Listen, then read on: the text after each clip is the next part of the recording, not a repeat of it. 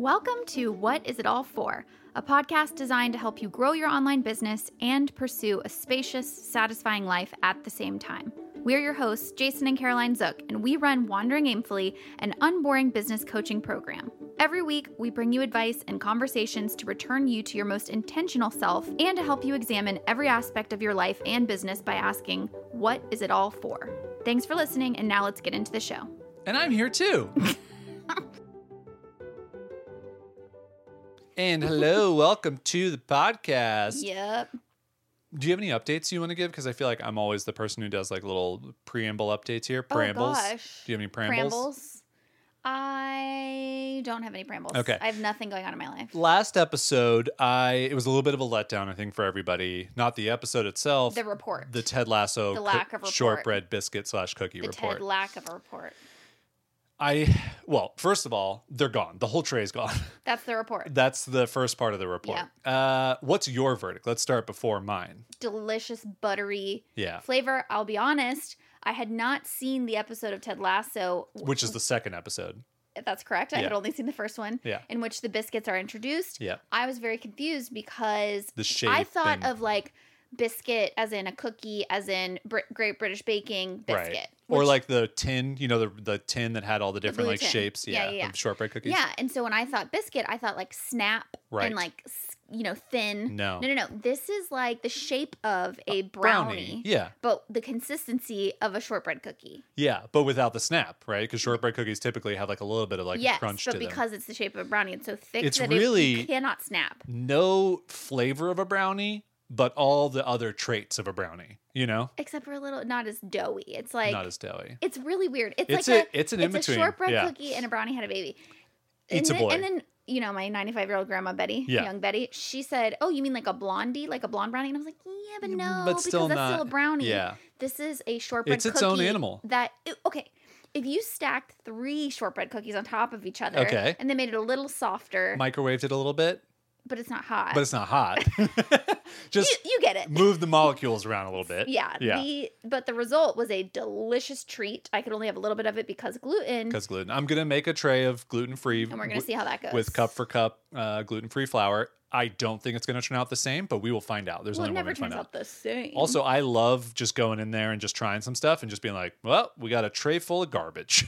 Yeah. So they were delicious. If you guys want to try them yourselves, my cinnamon rollers out there, just search Ted Lasso shortbread recipe. You'll find it. I think it's like the #1 result on Google for it. It's just great. Just follow the recipe to Side a note, T. Ted Lasso. So What so, a show. What a show. What are you, like 8 months late on it? Yeah. I'm late. But yeah. I would think a lot of people have not seen it. My brother Yeah. hadn't even heard of it. Oh, really? Hadn't even heard Well, of a it. lot of people don't, I think, have Apple TV Right. There's like a memberships bajillion- or whatever. Yeah. like streaming services. Yeah. And Yeah. so everybody like picks and chooses. So if you're not Highly on Apple recommend. TV, you don't It know. is very wholesome. You don't have to like sports. It's just a great. Jason Sudeikis is fantastic. It's just And a it's all happy show. based on a funny commercial. Like that's what's great That's to me. so funny. Yeah. Okay, so that's the preamble to catch people up on those things. I thought it would be fun before we start this journey. Everyone already knows we're talking about Tea Tree pretty much this episode. We're going to kind of wander through, as you will, just kind of the story. Do you remember the drive that we were on when we came up with the name for Tea Tree? I remember it differently. Okay, go ahead. I remember us not on a drive. I remember us at a table at Bento Sushi in Jacksonville, where we used to have all of our great business meetings. Right. At Bento, and we were brainstorming ideas, and we were like, Tea Tree. Also, we've said this before, but I have to say it. Yeah. We were named Tea Tree before Teachable was Yeah. named Teachable. I have to say I it. love it. They were I named love it. Fedora. It chaps And your we were chaps named your ass. Teachery, Yeah. and then they changed their name to Teachable. And I'm not saying they copied us. I'm just saying, like, it has to be said. And if you work for Teachable, listen to my voice. It has to be said. This is where memory is just such a unique thing because the way that I remember it Yeah. is we were driving on Ponte Vedra Beach Boulevard Okay, as it's we sort of used to coming do. back to me. Maybe that's where we But- solidified it. That's actually not where we solidified it. I think that's where the opposite. brainstorming. Yes. Oh. So we were driving and we were like, okay, I've got this create your online course. That's what it was literally just called because Yeah. it wasn't even meant to be a SaaS application. It was just meant to be a thing that I was going to use to create my own courses. Right. But then other people wanted to use it. So I was like, well, we got to name this a thing. Right. It's And gotta be a create your online thing. course is a horrible name for a business. Yeah. even though it's very literal, which I love. And we're driving, and you were like, okay, something with teach, like you guys what know is it? I love a name brainstorm. Yeah, so yeah. I like Yeah. My secret to brainstorming any name is just like Throw a bunch of words yeah. out that are related. Yep. See what those words are related to. Yep. Think about what you're trying to evoke, and then just Yeah. stir it in a pot and spit out whatever comes out. So I know for a fact, because this is one of the rare times I said tea tree. I can Great. fully, the memory gods can attest. I'm getting all kinds of little signs that say yes. Yes. I said tea tree. But in that moment, we weren't sold on it. We were like, okay, Yeah. that's fine. We're like, what about like, teaching or entre-teach, or I don't know, there's just a bunch of really bad ideas. So I think we finished that drive. We're like, let's let it marinate. And then we went to bento. Mm-hmm. And I think that's where we were eating over a delicious box of sushi or chicken teriyaki or whatever we had because we were super basic. Tea tree is the one that stands out. The reason I remember I liked it is because, okay, this is so weird. I know nobody else has this association, but I was like, well, what is this like ending, teachery? Yeah. And I was like, it sounds. Oh, that was the time of Shopify. So we were like, Teachify? Because I remember we were like playing yeah. We were doing that thing. But I was like, oh, you know what I like about it? It sounds like a factory. Mm-hmm. Teachery, like factory. Yeah. And I was like, a place where you build stuff, or like an apothecary. You know what I mean? Like it just sounded. Tinctures. Right. Is what I'm saying. Yeah. Yeah. It sounded like a place where you go to build Yeah. things. And so I liked that combination. And then also the early branding had this like gear with the Apple thing. And it was just this idea of like, create your online course, like create the thing that you're going to teach. So anyway, that's a little bit of behind the scenes of how the name came to be. And also at the time, .co domains were like all the thing. Like this is when GoDaddy was making a big push for .co domains, and the .com wasn't available. Right. And I remember contacting the people who owned the .com, and they wrote back like a 1-sentence email that was like, we're not interested in selling it. They weren't using it. They still are not using it. Still have not used it. I bet 7 you years could reach later, back out and see what they would charge you. I have. They do not reply to emails. I've tried from multiple email addresses. Guys, why are you even going to squat on this? It's if you so want weird. To sell it to the people who now have a business called Teachery. It's so weird. So we've had the .co. It's been totally fine. It has built a nice little passive quote unquote SaaS business for us that has now grown to a place where we're starting to actually pull money from it consistently, and we're really excited about the future of it. But I think with this episode, we wanted to talk about kind of what it's been like to build it, especially you've come on the past year working on it a ton, what it looks like to actually just kind of run that business. Yeah. And then maybe just some lessons we've learned that people might be thinking about starting a SaaS business of their own. Yeah, here's what I want in order to be valuable in this episode. I know that not everyone is going to start a SaaS business. Totally. And however, you shouldn't. Not everyone should. Everyone. Yeah. However, I do think that it maybe opens up your mind to be like, oh, I could do this though. Like Jason and Caroline are just two normal people. We're not developers. Yeah. Like they, sometimes I feel like in the online business world, it's a lot of the info product business stuff, but building a utility or building a SaaS software product is possible and it's a way to make money. And so we want to offer that as an insight into another stream of revenue. If that gets your wheels turning, your teachery wheels turning. Ayo. And then also we want to share some things that we learned collaborating on this together for a year. We've learned some things through trial and error that help us in order to be able to... and some things I've learned working with a development team, an outsourced team. I do want to touch on the utility versus info product thing, which I think is really just a helpful little note for people. And then we also want to share how we think differently about running a SaaS business compared to like maybe people that do it full time or what we see out there, which is like very much this startup mentality, which is not our mentality at all. And so we hope that that'll be interesting and informative for you. So let's get into it. So utility versus info product, this is a really interesting distinction that I want to share that it kind of was like not an aha moment for me, but just like an important moment for me. Moment, not an aha moment. Right, just ah. Just ah. The difference between Wandering Aimfully and Teachery are two businesses that we run. If you don't know what those are, how did you get here? How did you find this? Why? How did you find this? I'm just kidding. Welcome. Hello. The difference between those, Wandering Aimfully cannot run without us. Right. We are the core. We are the reason why people pay for that. Thank you so much, by the way. We really appreciate it. We love you. We really appreciate it. Deeply. But if we were like, oh, we don't want to do Wandering Aimfully, it'll run by itself, not going to happen. That business would just, the recurring revenue would dip off and it would just not exist. Teatree, on the other hand, does not require us as people, Jason and Caroline Zook, to exist. It is a utility. It is a tool. It does a job. And because it does that job well for people, they don't need us in any part of that. Sure. Maybe it helps. Maybe it's a nice to have. Nice to have. And it is a reason that people either share Teatree or come back to Teatree is because the customer service is good.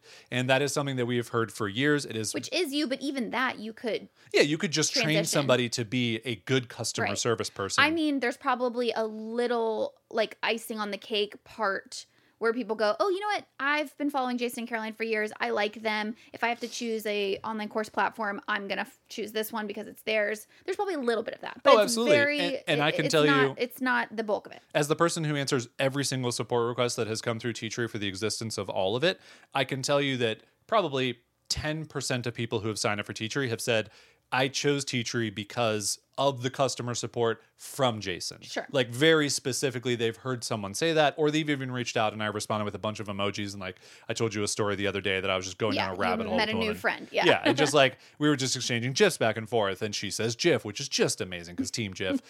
So yeah, anyway, I just wanted to share the utility versus info product because if maybe you've been in the info product world for a while, you've had ideas for tools that you want to build, you want to have someone build it, just to have that mindset shift of, oh, I actually don't want to be so tied to a business. I want to have this business be able to run without me.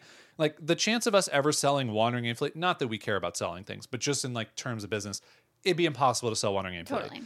Selling Teatree, very possible. Absolutely. I mean, we could absolutely hire a customer service person, hire basically like a product manager to kind of manage the development team. We could step away completely and we could say, someone could buy this. It pretty much runs itself with almost no effort and it grows on its own with no marketing.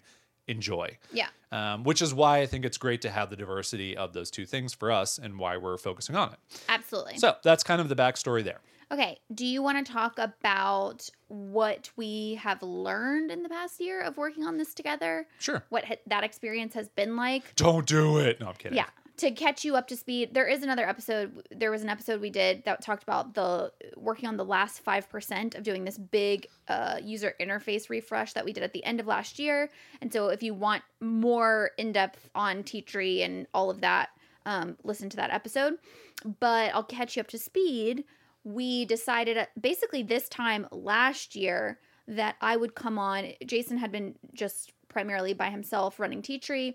And we had doing a fantastic job. And he kind of said, do you want to come on and do like marketing? And then I came on and said, okay, I'm thinking about marketing, but if we're going to market this product, I really think the product needs to be updated because it just feels outdated to me. And it feels like we need a stronger foundation to move forward with. Can I go back one step? Absolutely. So the reason why I brought that up to you is because Wandering Aimfully makes about 80% of our income, maybe 90% of our income. And Teatree is just kind of this self-sustaining thing that makes a decent amount of money, but it just was storing cash. We weren't taking much money from it at all at that time, if any. And it was just existing basically. And what I said was, hey, we have these plans to potentially move to Europe for a year. We're going to need a business that is a little bit more passive if we want to just really explore and not be working all the time. We need to kind of flip the script. So Teatree needs to make 90% of our income. Wandering Aimfully needs to make less so that if for some reason we can't show up for our Wandering Aimfully members every month, which, you know, that has all changed with the pandemic. So we're kind of just like, whatever. We wanted Teatree to kind of be making more money. So that's why we had the conversation to bring you on. So just to let people know. Absolutely. And small aside, that's a great example of how we really view using business as a tool to create the life that you want. Right. So that's a perfect example of us saying, hey, we want to do this Europe trip, again, pre-pandemic. We would love to travel for a year, and we need to mold our businesses in a way that would give us the flexibility to do that travel. So let's use the agency that we have in order to kind of pull the levers on our businesses and figure out, you know, a way to shift things in a way that would be conducive to that reality. Everything has changed because of the pandemic, but that's just a reminder that you have the ability to do that. And that's one of the reasons why we love running a business. Yeah. So I come on, I'm like, okay, so we both agreed. It's not like some bright idea that I had to redo the UI. You knew that was going to be a thing. For years. Yeah. And so we just said, okay, now's the time. And I think for you also said, I want to be excited to work on this. Exactly. And right now when I log into Teachery, like it doesn't get me jazzed up. And I wholeheartedly agreed. Yeah. It was just I didn't have the resources for myself to be managing everything we were doing with Wandering Aimfully, everything I was already doing with Teachery, which admittedly is not a ton, but it's enough to take up my time. I couldn't add on finding a designer, going through all that process and managing all of that outsourced. And so it just made more sense to say, hey, you're very talented. I believe that you could redesign the application. Do you want to take that on and figure that out? I was just about to say, I don't even remember the conversation of us deciding, do we hire a designer or do we just try to get me to do it? Oh, yeah, I think part of it was you always love to learn a new skill or to learn a new application. Yeah. And so when we started having these conversations, I think you kind of looked into Figma or you had heard about it or you know, whatever. And then it kind of the spark went off of like, ooh, okay, I could learn Figma, which would be fun. I think it was the opposite, actually. Ooh. I think when you said, can you dive into this like SaaS world and help me market the business? That was when I kind of got more immersed, started following more people on Twitter, started kind of seeing what people were talking about. And I kept seeing product managers, designers sharing, you know, screenshots or videos of Figma. And I was like, what is this program? So I think it was the opposite. I think it was, I knew like I was in that world. And then I saw this is a tool that a lot of people are using. And then I thought, I could learn this tool.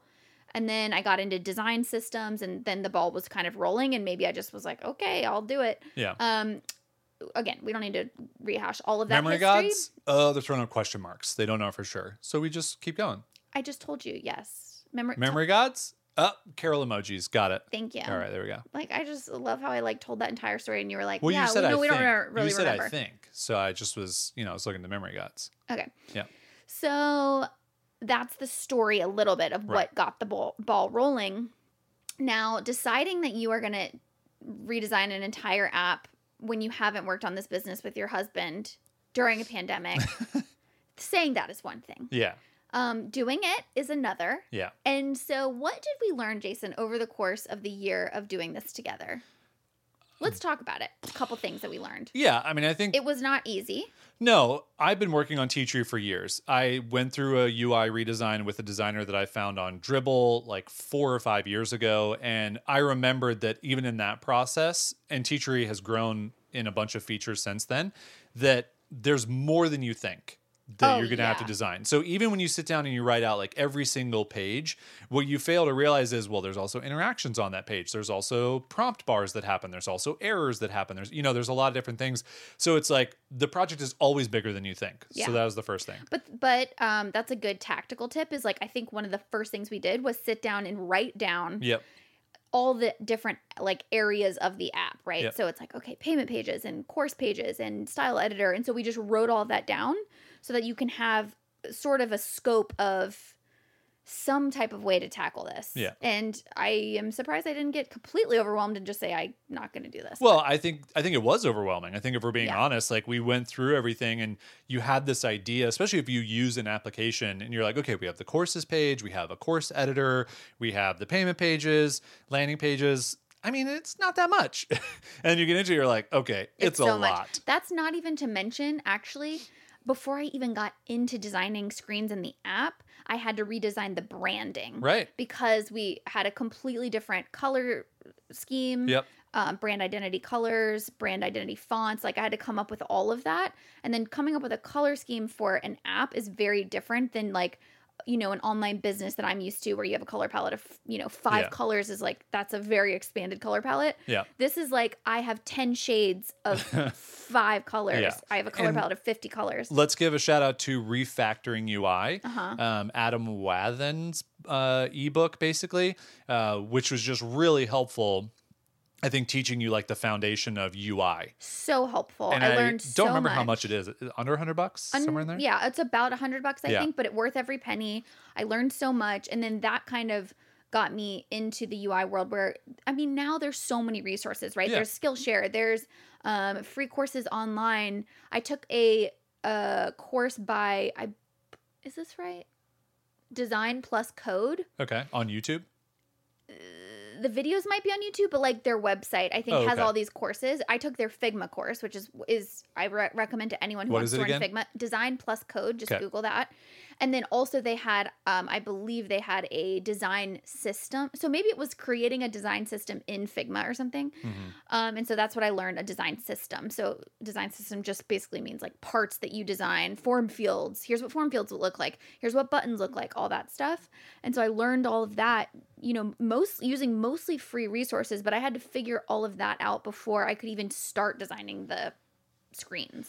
Yeah. So there was a lot of kind of upfront things of figuring all that stuff out, right? So it's arming yourself with all the information and the skill sets that you need and learning on the fly. I think and that's investing time. Yeah. And I think that's just a big thing for us that we are completely okay with that paralyzes a lot of people, which is I want to do X. I don't know how to do X. And I'm going to research myself for months instead of just going, I'll just research and learn as I go. Right. That's my favorite thing to do is learn something using a practical application. Yeah. So it's like learn Figma because you're trying to create this brand identity. So, you know, apply everything that you're learning using this project that you're trying to create. Yeah. Yeah. And I think one of the things that we definitely learned in that process was there is no perfect way to do this. Yeah. Even if someone says, I run an online course software. We did a full rebrand and UI. Here's exactly how we did it. Follow my steps. That probably wouldn't work for us because we just have different circumstances. We have different ways of being productive. We use different applications and things. So it's just, you have to figure out your own process. Yep. And you can learn the different systems. You can learn the different techniques and skills like refactoring UI taught us. And I think that's really helpful. And I will say the other part of this, except for Figma, which I had a loose understanding of, and like I watched a couple of simple videos, but like I watched and read everything in refactoring UI because I wanted to be as much on the same page with that as you, even though I wasn't going to be doing the work. Right. And I don't think we ever even had a conversation of like, oh, that button should have a 60 button radius as opposed to a 50. Like we never did that, but I just wanted to have the same knowledge. And it's kind of the same thing that I've always done with working with our developers. I don't know Rails. Yeah. I don't know what we're built on, but I understand the basics of how it works so that when they say like, hey, I pushed code to GitHub and like blah, blah, blah, I can be like, okay, I know what that is. Yeah, I think it's a big part of it is like shared vocabulary. Yeah. So you can at least speak a little bit of the same language.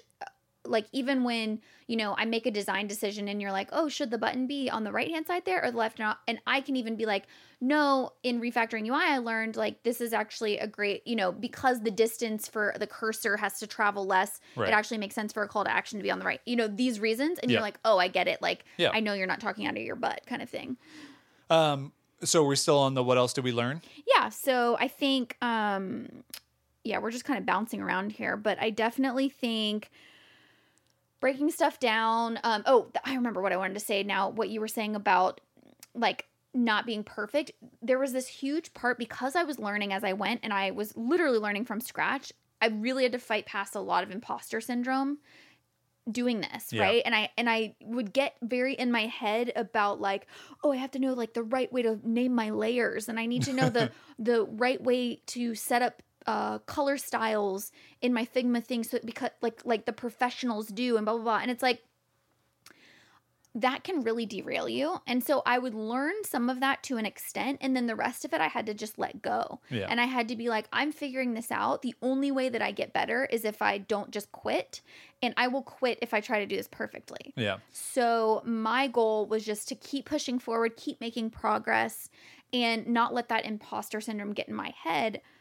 If you're someone who's DIYing some part of your business, I think we can all relate to that where you're like, oh, I don't know if this is how the real people do it. It's like, you're a real person. You're doing it, you know? I was just going to ask you, do you think you're a good designer? Like, would you say, oh, okay, good. There you go. That's progress. I think after roughly 10 years, I can say without wincing, I'm a good designer.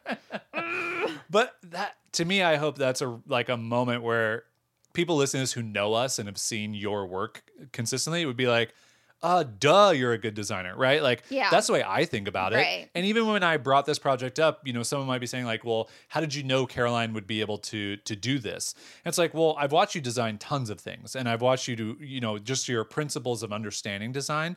As someone who, like, I went to school for design, but I consider you a better designer than I am, and you didn't go to school for it. You just have a natural eye for it. You have an understanding of colors and pairing of fonts and creating logos and, all these other different things that I just am not naturally good at, and you're naturally good at them. And so that's why for me, when we were doing this, I was like, I could find a UI designer, but I kind of already have one. You just had to learn the specifics of the buttons going on the certain sides, all the refactoring UI stuff, there's and like still the so other much things. that I don't know, and Totally. but I am proud of what we were able to accomplish without, and we saved a bunch of money. I mean, we invested time, and opportunity cost of me working on other stuff, but we also invested in you being able to learn how to create features. So now this year we're just basically focusing on improving the product. So we created this new foundation where everything looks better. We smoothed out a lot of the rough edges. We made the experience so much better for people. So now when we introduce new features, we have a pretty good process for how that's going to look. We have a whole suite of this is what buttons, this is what modals are, this is what these things are. Now it's just applying those things to whatever this new thing is. Yeah, speaking of process, that was another one of my things that we learned is just you need a process and you need to stick to the process, and it's going to evolve over time. But, having a way and a series of steps that you can go through that make everything smoother is so key. Yeah. And so, and that sort of is paired with another tip, which is just constant communication. Yep. Hello. Sorry, that was our neighbor. Yep. But I think that is for any team that you're working with or working with a partner or whatever, is just you have to be in constant communication because so much can get lost in the cracks if you don't, at one point we were meeting every day to say for sure. Multiple times a day. Yeah. Especially once we got the development team on board, it was this weird cycle where I was designing, pieces of the interface, and then they were implementing 2 weeks prior pieces of the interface, and then we would have to meet again to go over their implementation. And then you have different levels of developers working on things. So one front end developer would knock it out of the park, pixel perfect, and then another one was a junior front end developer. So I'd have to be are we gonna, or is this gonna be an hour meeting? Yeah. Is this junior developer or is this master developer? Exactly. So that was an interesting part of the process. So maybe you could also talk about that a little bit of what it was like. What are our roles in our process? Yeah. And what is it like, since your role is working with the production team? What is that like? Yeah. So I'm basically project manager on Teachery and kind of person manager, if you will. You're more process manager, especially for the build of things. I guess I'm kind of process manager when it comes to development. But so I have always worked with at least one developer on Teachery, just for those of you keeping track at home who care. So we had the first person who helped me build the WordPress plugin of the site. We had Gerlando, who was my co-founder and the only developer for many years, who was awesome. Then we had Mac, who was great that I actually, before... Zach.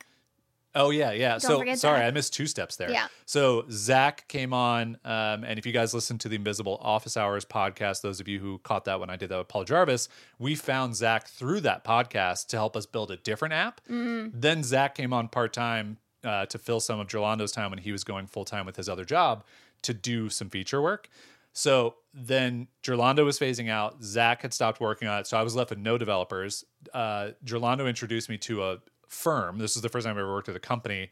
They were great, but they were super expensive for Teachery. Literally every dollar we were making every month, I had to pay to them because their rates were so high. But it was the only company I could feel comfortable with that as soon as they started working on it, they hit the ground running. Yeah. And so the developer that was working on it, one of the 2 developers, was actually one who went freelance and then started working on Teachery. Yeah. So that was Mac. And then from there, found through another recommendation, the company we use now, which is Effectus Software, which I've talked about before and in that other episode. They've been really good. So they're your kind of classic outsourced development company. They're in Uruguay. They speak very good English, way better English than we speak Spanish or Portuguese. I think they speak Spanish in Uruguay. Don't know for sure. But so we have a project manager there. We then have a developer there, lead developer, who started out as a junior developer. So he even had a learning curve. But yeah, that's my full-time job. It's just managing all these different people because I'm not a developer. So I just have to figure out, okay, how do I present a feature to them? How do I write it out? How do I break it down? How do I get them to do it? How do they then check that work? And then, et cetera. And so that really got ramped up when we did this whole kind of relaunch and rebrand and everything, because we couldn't just have our 1 or 2 developers that we normally use with them. We had to have a front end team, and then we had to have a project manager of that team. So I was really last year, including you, not to say I was managing you, but like in all the people I was managing was like 8 people at one time, up from 1. You know, it was 1 person before that. And so, yeah, it really came down to, okay, how do I work with this development team? What does that look like? Great. We set up cards it's basically Trello. It's called Jira. I'm curious, did they sort of lead that charge of saying, here's how we like to work? Or did you, or how did that work? When we first started working together, I told them, what is the most efficient way that you guys work with customers? Because they were like, we can work however you want. And I said, nope, I don't want that. I want the most efficient way that you work. That's a great tip. Yeah, I will learn because I am not tied to any process or productivity app or whatever. And I think that's something, if you're outsourcing, you definitely want to lean in how other people work. And even so, we've hired another developer recently, and he gets paid through Upwork. And we've been working together for like 6 months. I'm like, hey man, do you want to move to something? He's like, nope, I like Upwork. And I'm like, great, that's your thing. We don't have to mess with it. You know, works well. So anyway, yeah, we use their process. They use an app called Jira, which is a super expensive version of Trello, basically. And they do a really good job of setting up cards for tasks. And then we just have those that move through different phases of the app. And so we actually had 2 separate, if you just know Trello, it's easier to just say Trello boards. So we had the active development, and then we had the new environment that was kind of our new design. And so we had 2 different teams bouncing back before there. And then it's also important to note we have our own internal system because anyone listening to this is like, no, not going to do a SaaS. No so chance. True. But we have our own internal system just for us to work back and forth, which ended up being Notion. Yeah. So if you've listened to this podcast, you know we're big on Notion. Yeah. And so that helped our process tremendously. But yeah, there's a bit of a puzzle piece thing going on of how does what we do in Notion get communicated to the team in Jira in the environment that they want. But you know, I have found that things that might feel redundant or things that might feel cumbersome, they force you to refine your thinking. They force you to communicate things. Absolutely. Which in turn just make the work product smoother. Yep. So I think there's something that, like, yes, we want to work in Notion so that I can work as fast as possible and keep track of things. Like, it would not be efficient for me to try to work in Jira to do my designing. Right. Because I'm not comfortable with it. I have my own little system. But Jason is then kind of the bridge between my process in Notion and the production team's process in Jira. And we're kind of just starting a new thing because what we were doing for the entire UI refresh was Jason would basically, you know, the team would look at my Figma designs. They would create cards based on that. So that's where they had their product lead, who was like, he's just a very experienced Rails developer and has worked for years. He was good enough, and this is when you pick a good company that can do this. He basically said, I don't need you to write out all the stories, essentially. Right. I can go into the Figma design, and I can figure out what you're doing. And if I have questions, I'll ask. And I mean, he broke down, I think we had 12 total sprints with like 30 little story cards, which are just tasks essentially in each. So just that's 360 I was also tasks. like super self-conscious of, because again, remember, I'm working in Figma, like I'm new to it. I've never worked with the development team in Figma. And I'm like, oh my God, he's going to get in my Figma. He's going to be like, she set up the design system so weird. What is she doing? Yeah. Like I was like really self-conscious, but as soon as we started working with them and I saw that they could pick up what I was doing, I realized like, oh, I think I probably like over-delivered like I do a lot of times. They gave you a lot of credit. We said that multiple times. They were like, this is one of the most well-organized Figma files. That's the story of my entire fucking life. Is me being like, oh my God, is it good enough? And people being like, this is the best thing we've ever seen in our entire lives. And I'm like, oh, is it? Yeah. Is it? Hey, just for the record, can you just say you're a good designer again? I wish you would make me. Your face. I just wanted to do a little caveat there for those of you who just felt like your hair got lit on fire when I was talking about all the products or processes and all these other things. We're 7 years in, going in on the 8th year of T-Tree. In the beginning, if you're starting out, if you're maybe going down this road of any kind, it was a Basecamp project back when it was just original Basecamp. And I would just scribble a wireframe and give it to my co-founder. And I would just say like, can we do this? Yeah. And he would comment back and say, I think so. And then we would try. Yeah. So that's how far it's come.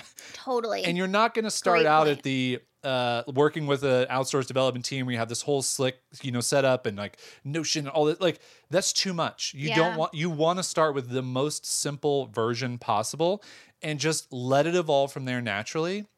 Unless you're working with a company that says, hey, here's our process, just learn our process and get on board with it. Yeah, and just like don't be afraid to learn on the job. Yeah. Like that is what it is about. Don't be afraid of looking stupid. Don't be afraid of doing things the quote unquote wrong way. You will discover if it's the efficient way or the not efficient way. But don't kind of like count yourself out before you ever start. Are you saying this for you or for the people listening? I was talking to myself. Oh, that's what I thought. Yeah. Also, are you a good designer? I'm a good designer. Your face told a different story.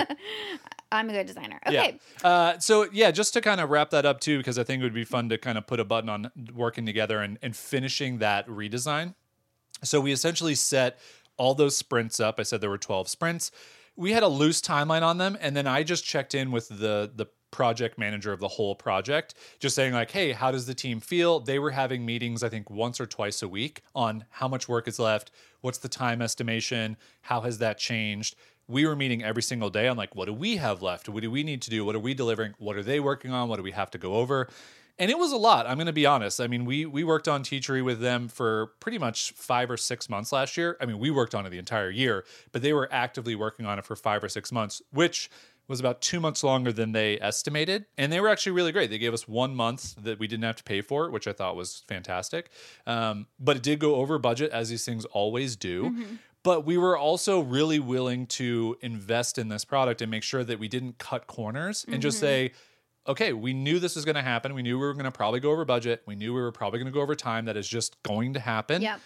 Let's make sure we're okay with that. Let's discuss that. Let's communicate about it. Let's look at the finances and make sure we have the money for it. If we need to move money around, we can. And everything worked out nice and smoothly, knock on wood. New Teachery has been up for now 2 months. We have had no major errors, which has been fantastic. People love it. People have said really great things. And we are also, and I'm speaking for myself, and you can speak for yourself, I'm so excited for the new foundation of Teachery. Oh, for sure. Every time I log in, I just am like, this is beautiful. It's really nice to use. It's really friendly, little Iggy everywhere, just having this little mascot that's adorable. It makes me want to log in, as opposed to before I was like, oh, I have to log in and like use this tool. Yeah. And that's, if you're feeling that way about whatever it is that you're creating, that might be a moment in time where you go, I need to rebrand, I need to redesign, I need to whatever. Like, I'm not excited about this thing. I've got to invest some effort and time into it. For sure. I just want to do one point on the financial part of it, because I don't Sure. feel like people ever talk about that. But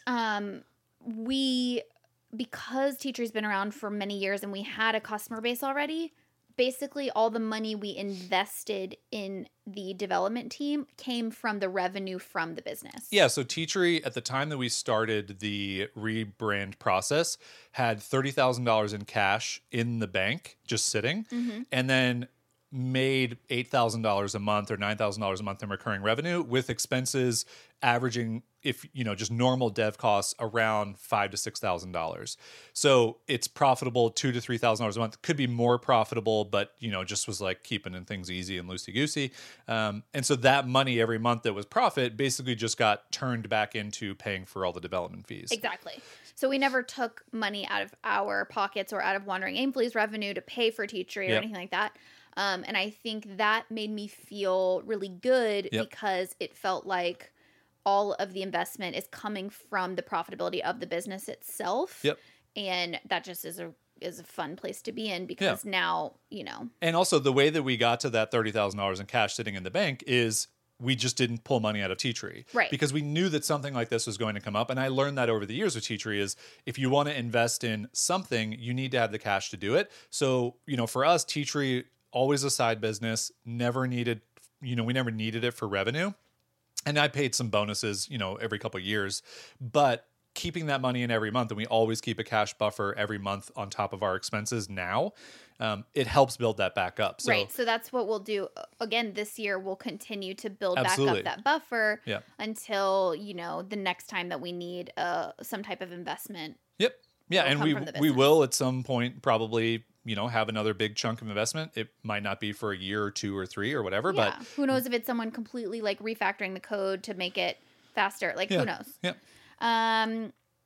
Oh, one thing I did want to point out about working together that we learned is like looping the other person in on the process before you get too deep. So like a perfect example is one of our biggest kind of miscommunications, I think, was when I started redesigning the different way to add content on like the payment pages and the course pages. I don't know if you remember, with the little plus sign and all that stuff. Yeah. And because we were going to go more of a like, not necessarily Squarespace, but it's the easiest way to think about it. Like adding blocks, like insert a block kind of thing. Yeah, you press plus and it would like bring up. And I designed this whole like way of how it worked, and I worked on a lot of screens, and I applied this treatment to a lot of different areas of the app. And you kind of were like, I wish you would have looped me back in earlier, because based on how I'm seeing the time play out with our development team, like it's going to be too much time and investment for them to do this. We just need to kind of reskin what we already have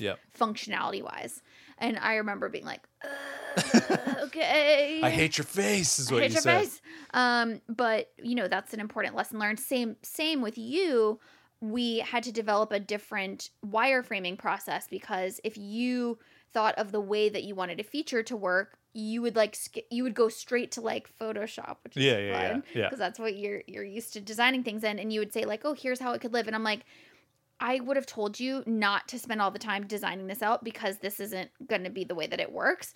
So if you have an idea of how you want a feature to work, come to me with literally Sharpie on paper wireframes first, so that we can talk through that before you spend all the time to like do it in Photoshop or whatever. Yeah, and that, if anybody has ever worked on a project for a long time, you build these habits, right? And so I had built these habits for working on features. And again, like, I'm the one who runs Teachery. So I can create whatever processes I want, and no one's going to tell me otherwise.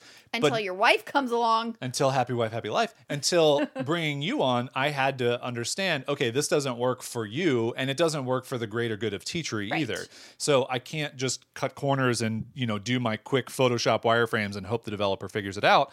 I need to write out all of the different parts of how a feature works so that you can understand, so that then we can tackle that together and talk about that. And even an example now, as we work on new features, we've got a new process where I basically go through and do a brain dump of, okay, what is the feature? How does it work? What does it actually do? And then what are the questions I can think of what's a user going to run into? How does this affect other things? And then we come together and we talk about that, and we go, okay, let's go over this. And we go over that. And then what I do is I take that story, as we call it, and then I go into the app and I take screenshots of the actual pages that are involved in that feature. And then I have a little process where in Figma, I bring the screenshots over. I make little sticky notes where I'm like, oh, now that I see this in the screen, oh, how does this interact with such and such? Yeah. Is there a success message that happens when the user does that? Like, it's just a different things pop up when you see it in the environment. Have you tried using Photoshop for that? It would probably work. By the way, I'm still on Photoshop 3.1. It's great. It's real. God. It's nice and beveled. Watching you design things in Photoshop is like hard for my body. But we have like a good little process, and now I don't know. It's so fun to look back and see the progress and see like we're designing features and we're evolving the app, and it feels really good. And we have so many exciting things that we want to, like bigger features that we want to do. So I'm excited for that. The last section of this I thought would be fun to talk about is also how we think about running a SaaS app differently than most SaaS apps, because we've touched on it a little bit, but it is kind of fun now that I feel like I've dipped a toe in this world. I see what some people on Twitter talk about. I see like SaaS Twitter. I've listened to SaaS podcasts, and like, this is nothing against people who do this full time, creating a SaaS app full time.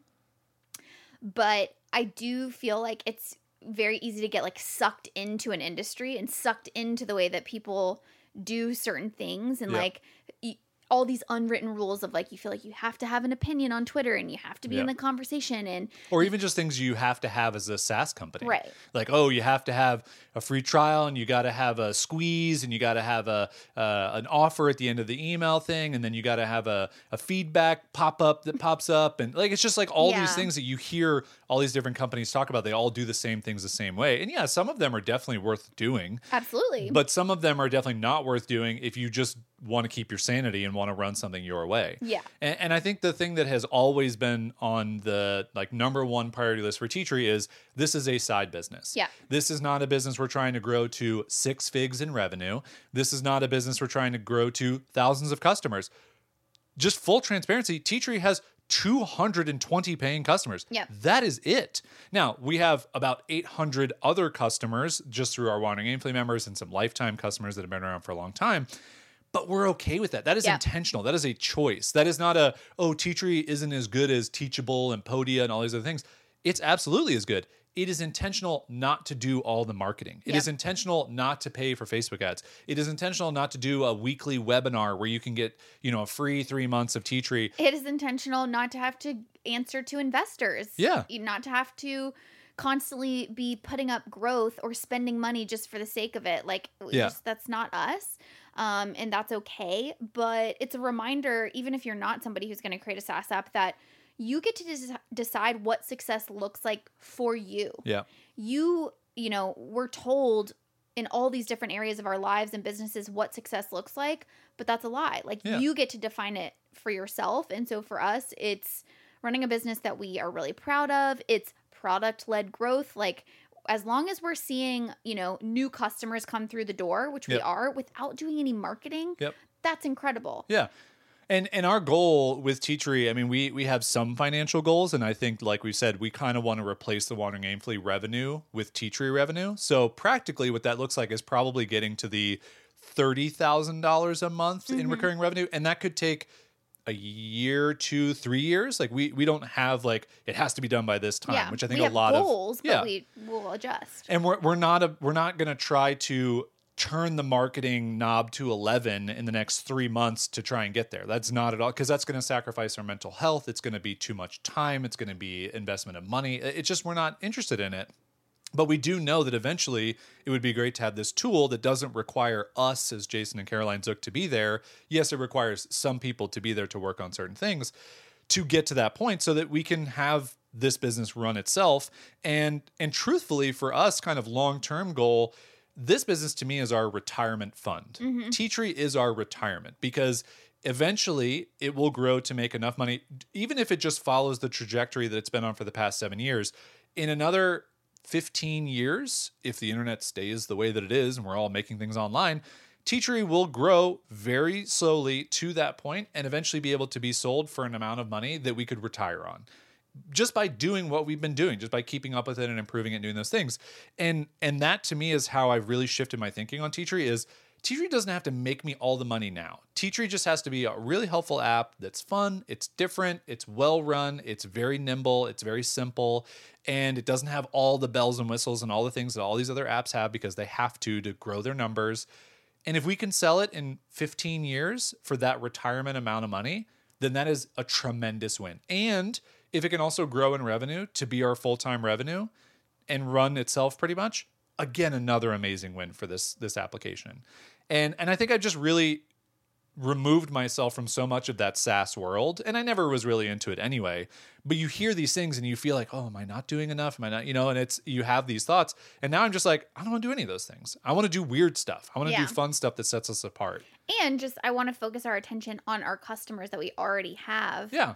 I feel like so often the focus is on new customers, new features, new this, new that, outside stuff. And it's like, yeah, but I just love talking to our customers now and hearing how much they like, Iggy and Teachery. And I see the crazy ways that they're using Teachery in ways that we didn't even anticipate, which is my favorite thing. Yeah, for sure. And I think that there's so many things we want to do with Teachery, and there's so many fun things that we hope to do that make Teachery more valuable as a course platform for people. And to me, to us, that's not just having slicker upsell features on payment pages. That's really helping someone get their course completed and created and in the hands of people faster than it would take on any other platform. And so how can we solve that problem? How can we get a course up and running for someone and prompt them to create all their lessons and do all these things without feeling like they're starting from absolute nothing, which is all course platforms, including ours right now. And so we want to solve that problem and make that better as well. So yeah, we have a lot of fun ideas. I don't think at least for right now, I don't think we're ever going to get into the game of like standard, Teachery versus Teachable breakdown articles. Like we don't care about that stuff. I don't know that we're going to have written articles. I mean, I think we're just really leaning into how can we just be so different? How can we be unique? How can we lean into a little bit of our personalities to do some of the marketing, but also make sure that that's not the only thing that brings in people, which it's not, because word of mouth is still bringing new people in. I think it'll be fun to see where it is in a year from now, Yeah. now that we're not focusing on this big project this year, but really trying to get features out the door. So yeah, and really, I mean, Teachery went years without having just email marketing, which is the thing like we believe in most when it comes to online business. And so now I do one email a month, and that's enough. And we just do an update of like, here are the features, here are the bugs we squashed, here's like a funny aside or whatever. And people like those emails, and they're a good way to stay in tune with our audience and what they want. And we typically ask questions like, what are you looking for? What features are missing? And we just try and listen to what people want. And then we also make decisions because we still make courses of what we want in there. Totally. And I think that's a really important part of running a SaaS app and running it well is if you don't use it, then you don't know what people want. Yeah. And if you're just jumping on a trend of creating a SaaS app because it's really popular, it's going to be really hard for you to know, well, what makes this better than something else? Mm-hmm. But we create courses, so we know, like one of the things we want to do this year, which I don't know if we'll get done this year, but we can say it, is we want a new course template. Mm-hmm. So we want a more modern course template that just feels a little bit different than the two that we have, because we know that we could do a better job of helping people create a course template. Mm-hmm. So what does that look like? And we haven't even talked about it yet. We just know that there's an opportunity for that because we've made courses, I mean, like 30 or 40 now on Teachery. There's an opportunity to just make it better and to make it, more helpful, I think, for people and their students. So I think that's a good amount of Teachery stuff. That's Teachery. That is just a whole, there's even so much more there. But like, Yeah. if you're wondering what we're doing all day over here, like just running 2.5 businesses, Oh, I think last thing I'd like to touch on here before we wrap up is How much you love me? how good of a designer you are.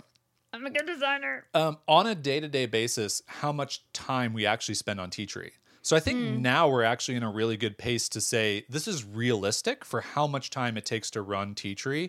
And by run, I mean also invest in it in new features and things. Yeah, right now I'm spending 1 to 2 hours Per day? per day. Yeah, so a total of 10 hours at most per week. Right. Yeah. You spend more.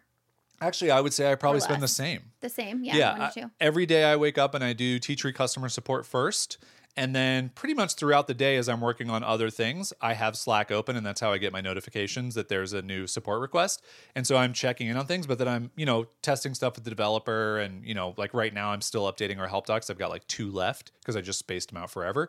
But for me, I think it's about the same thing. It's about 10 hours a week at most. Yeah. And some weeks, I mean, I've had some weeks where like when we went on, a trip before, maybe 2 hours total in a week. Like it's just check the things, any errors, nope, reply to messages, takes 15 minutes a day and I'm done. Right. And I think that's a really beautiful place to get to. And I feel really fortunate that we've built Teachery to be a 20-hour per week business between the two of us. And again, our developers also, they spend time and all that. And it was way more when we were trying to build the interface because it was like a big project. It's a full-time job then. It feels so good to be at a place now where it's like the foundation is built and now it's just about these new features. And I can very clearly say, we sit down at the beginning of what we did is we sat down at the beginning of the quarter and we said, what are the features out of our big feature list of things that we want to do?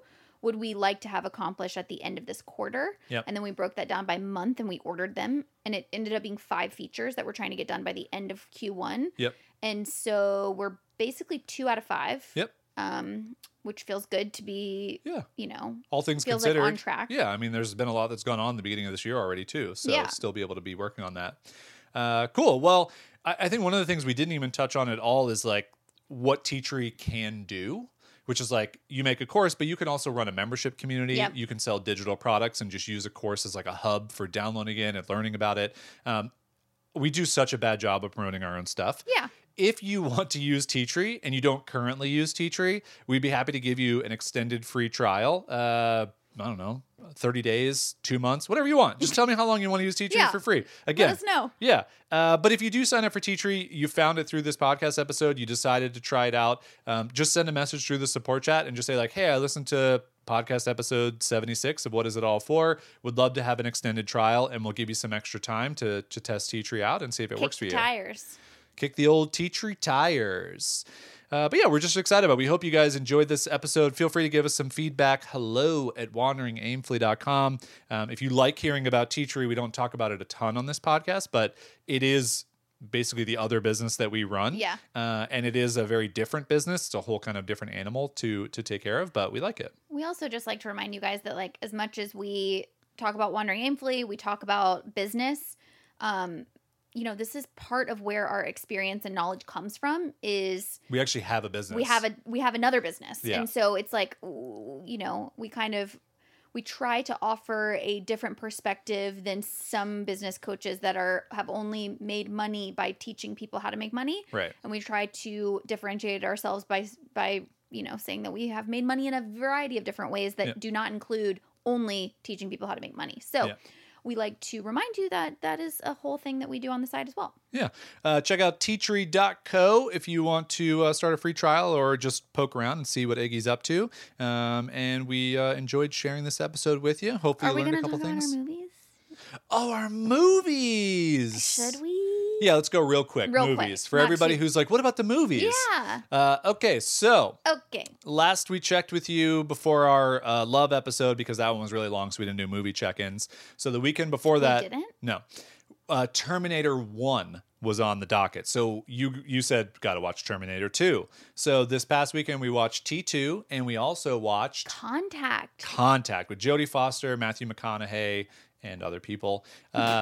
Contact was our first movie. Yeah. Little did we know, we knew Contact was long. We did not look at the runtime of T2. T2 was also 2.5 hours. Yeah, it was so we had a marathon. 5 hours of movie watching. We didn't really strategize on the timing Yeah. of those two, but boy, were we in for a treat. It was a long night of movies, but it was a good night of movies. Contact. Okay. Okay. I listened to the I Hate It But I Love It episode on Contact a couple months ago. Yeah. Learned a bunch of stuff in there. Most importantly, Matthew McConaughey's character is kind of just like a jerk, like you don't really root for him at all in the movie, Yeah. but he's the love interest, and I know, but that's the power of McConaughey is that it is on paper the character is like not Paper you're thin. like Paper he thin. screws her out of this thing Yeah. and like he's like not whatever, but then you're like, but the way he looks at her, Jodie Foster, can't believe she wasn't nominated for an Oscar. Such a great performance. The whole movie wasn't nominated for an Oscar. That is a good movie. It's not a good movie. It's a great movie. I think we both gave it 9 out of 10. No, 8. I gave gave it it 8.5. Okay. I gave it a 9. There were some honestly, I think what knocks it down like a peg for me is some of the writing was not my favorite. Like it felt a little cheesy, a little too obvious. Got it. Certain things were like a little too obvious for me. Got it. A little too on the nose, if you will. Yeah. But there were like a couple of some cinematographer shots in there. Oh yeah, especially in the remember beginning. running up the Yeah. stairs, but then like They abandoned then it. they abandoned the like artsy shots. But anyway, Robert Zemeckis was like, this movie's that was 16 so hours hard. long. Yeah.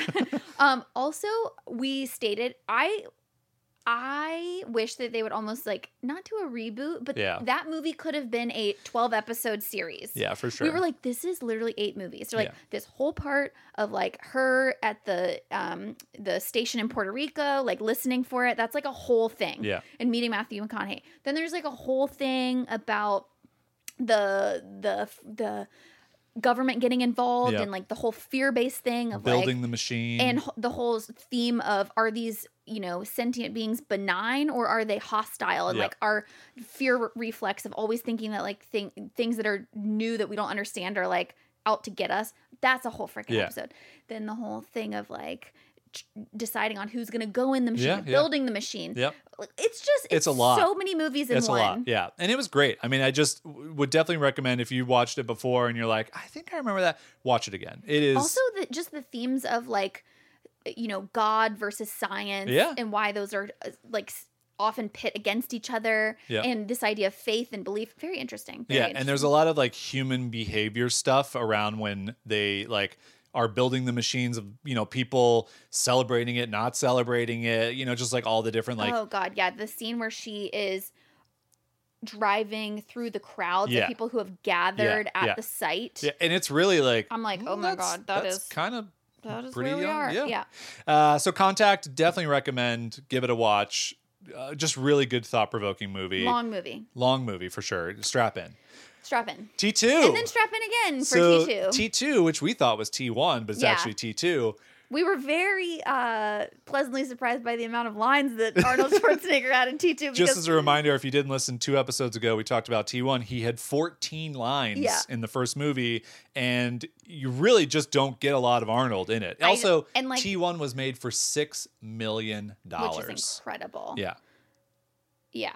I don't think we looked up the budget of T2. We didn't because we were so tired at the end. We're like, let's look up the budget. Yeah, we normally do budget, box office, and then we do trivia at the end, and we just said good night. Yeah. But wow, it was so interesting for me rewatching T2 because I just remembered snippets of the movie as a kid. I probably watched that movie when I was a little too young, I think, probably, but it was crazy. Like, it came out in 91. Okay. So you were I was 3, so I must have watched it on video, like 4 or 5. Oh my God. That's way too young.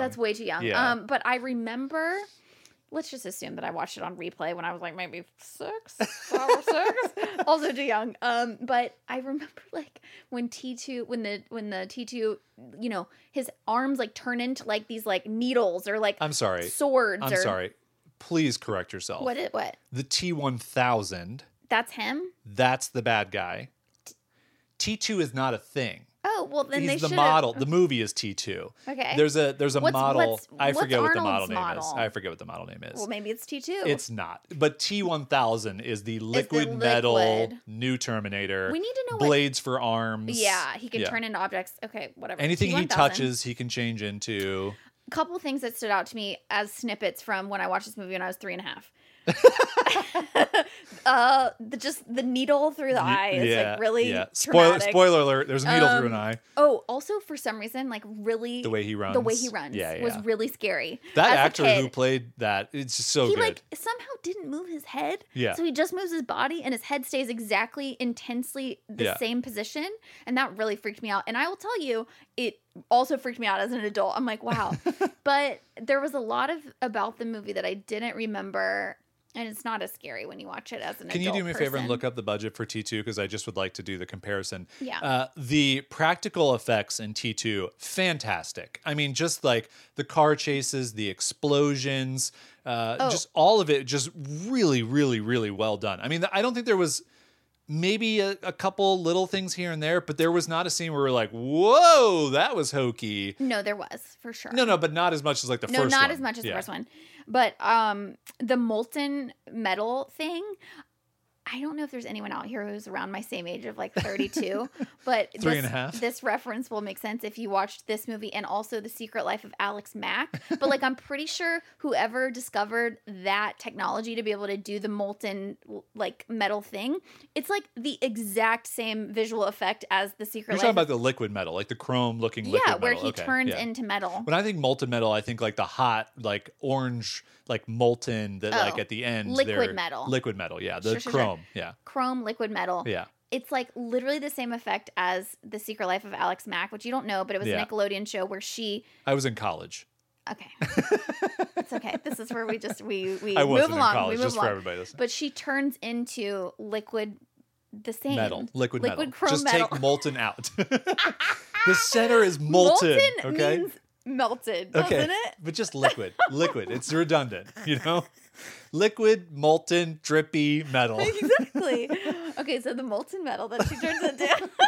But I'm like, every time he would do it, I remembered it being so scary, but then I would watch it now, and all I could think is like, oh, there's Alex Mack. When was The Secret Life of Alex Mack? Like in the 90s. Mid-90s, though? Okay, we'll look that up next. Okay. Okay, the budget for T2. I'm guessing 60 million, 10 times. Wait a second. This can't be right. Okay. This cannot be right. 102 million? Oh, I'm not surprised at all. Babe, the first one was 6 million. But that's the thing. It did so well. Also, they were 7 years apart. Guys, that has to be one of the greatest jumps in budget from a first to a second movie for ever. Sure. For sure. But how much did it make box office? 500 million? Worldwide gross, 520 million. You were what a good guess. You were so good at this game. Yeah. Okay. But yeah, I mean, look at that franchise. Like, that's just an unbelievable like franchise, and I mean, it was worth every penny for the investment because T2 was that much better. So also, just to bring up Linda Hamilton, such a great job. There's a little bit of like, I don't know, not fantastic acting in some parts, but in other parts, you're just like, you are perfect for this role. Like, she you really just did such a great job. Also, she was so like and, sinewy and muscly. Like, and just the transformation between her character in the first movie and the second movie. She really committed to that. For sure. The first movie, she's like happy-go-lucky late 80s woman. And then the second movie, she's like, oh, I just learned that the entire fate of humanity rests on my shoulders and my child's shoulders. And I am intense. Spoiler alert for those of you who've never seen T2. Sorry, I ruined it for you 24 years later. Okay, Secret World of Alex Mack, not Life. Okay. What an wow, idiot. wow. 1994 to 1998. What did I say? So it's the same visual effect. But also, here's the problem. Secret World of Alex Mack, they had 5 to 7 years to get better than what T2 did in 91. So give T2 a little credit. They did liquid molten drippy metal perfectly fine in 91. Guys, I just Googled this, and the first result that came back is Alex Mack is a T-1000 Terminator. There you go. So if you want to look that up on YouTube, I'm pretty sure someone spliced that together. Highly recommend T2. Yeah, for sure. It's a classic. It's a great movie. It's an action movie. Do not watch it with your 3.5 to. Wouldn't do it. I wouldn't do it. Wouldn't watch it with a kid under 10. Honestly, yeah, it's maybe 18. We're Don't not watch sure. it if you're not 30. This has been parenting advice from. We always have some good parenting advice. Contact T2, great movies. I don't even know what's on the schedule for this weekend, but it's always a fun adventure for us watching these classic movies. So. That wraps up this episode. We talked about Tea Tree. We talked about movies. There's nothing left. And Ted Lasso's cookies. There's nothing left to talk about. That's it. That is it. That's all we have. All right. Thanks, everybody, for listening. We appreciate you. I just realized this episode brought to you by the letter T. Ted Lasso, Terminator, Tea Tree. Okay, that's it. Okay, bye.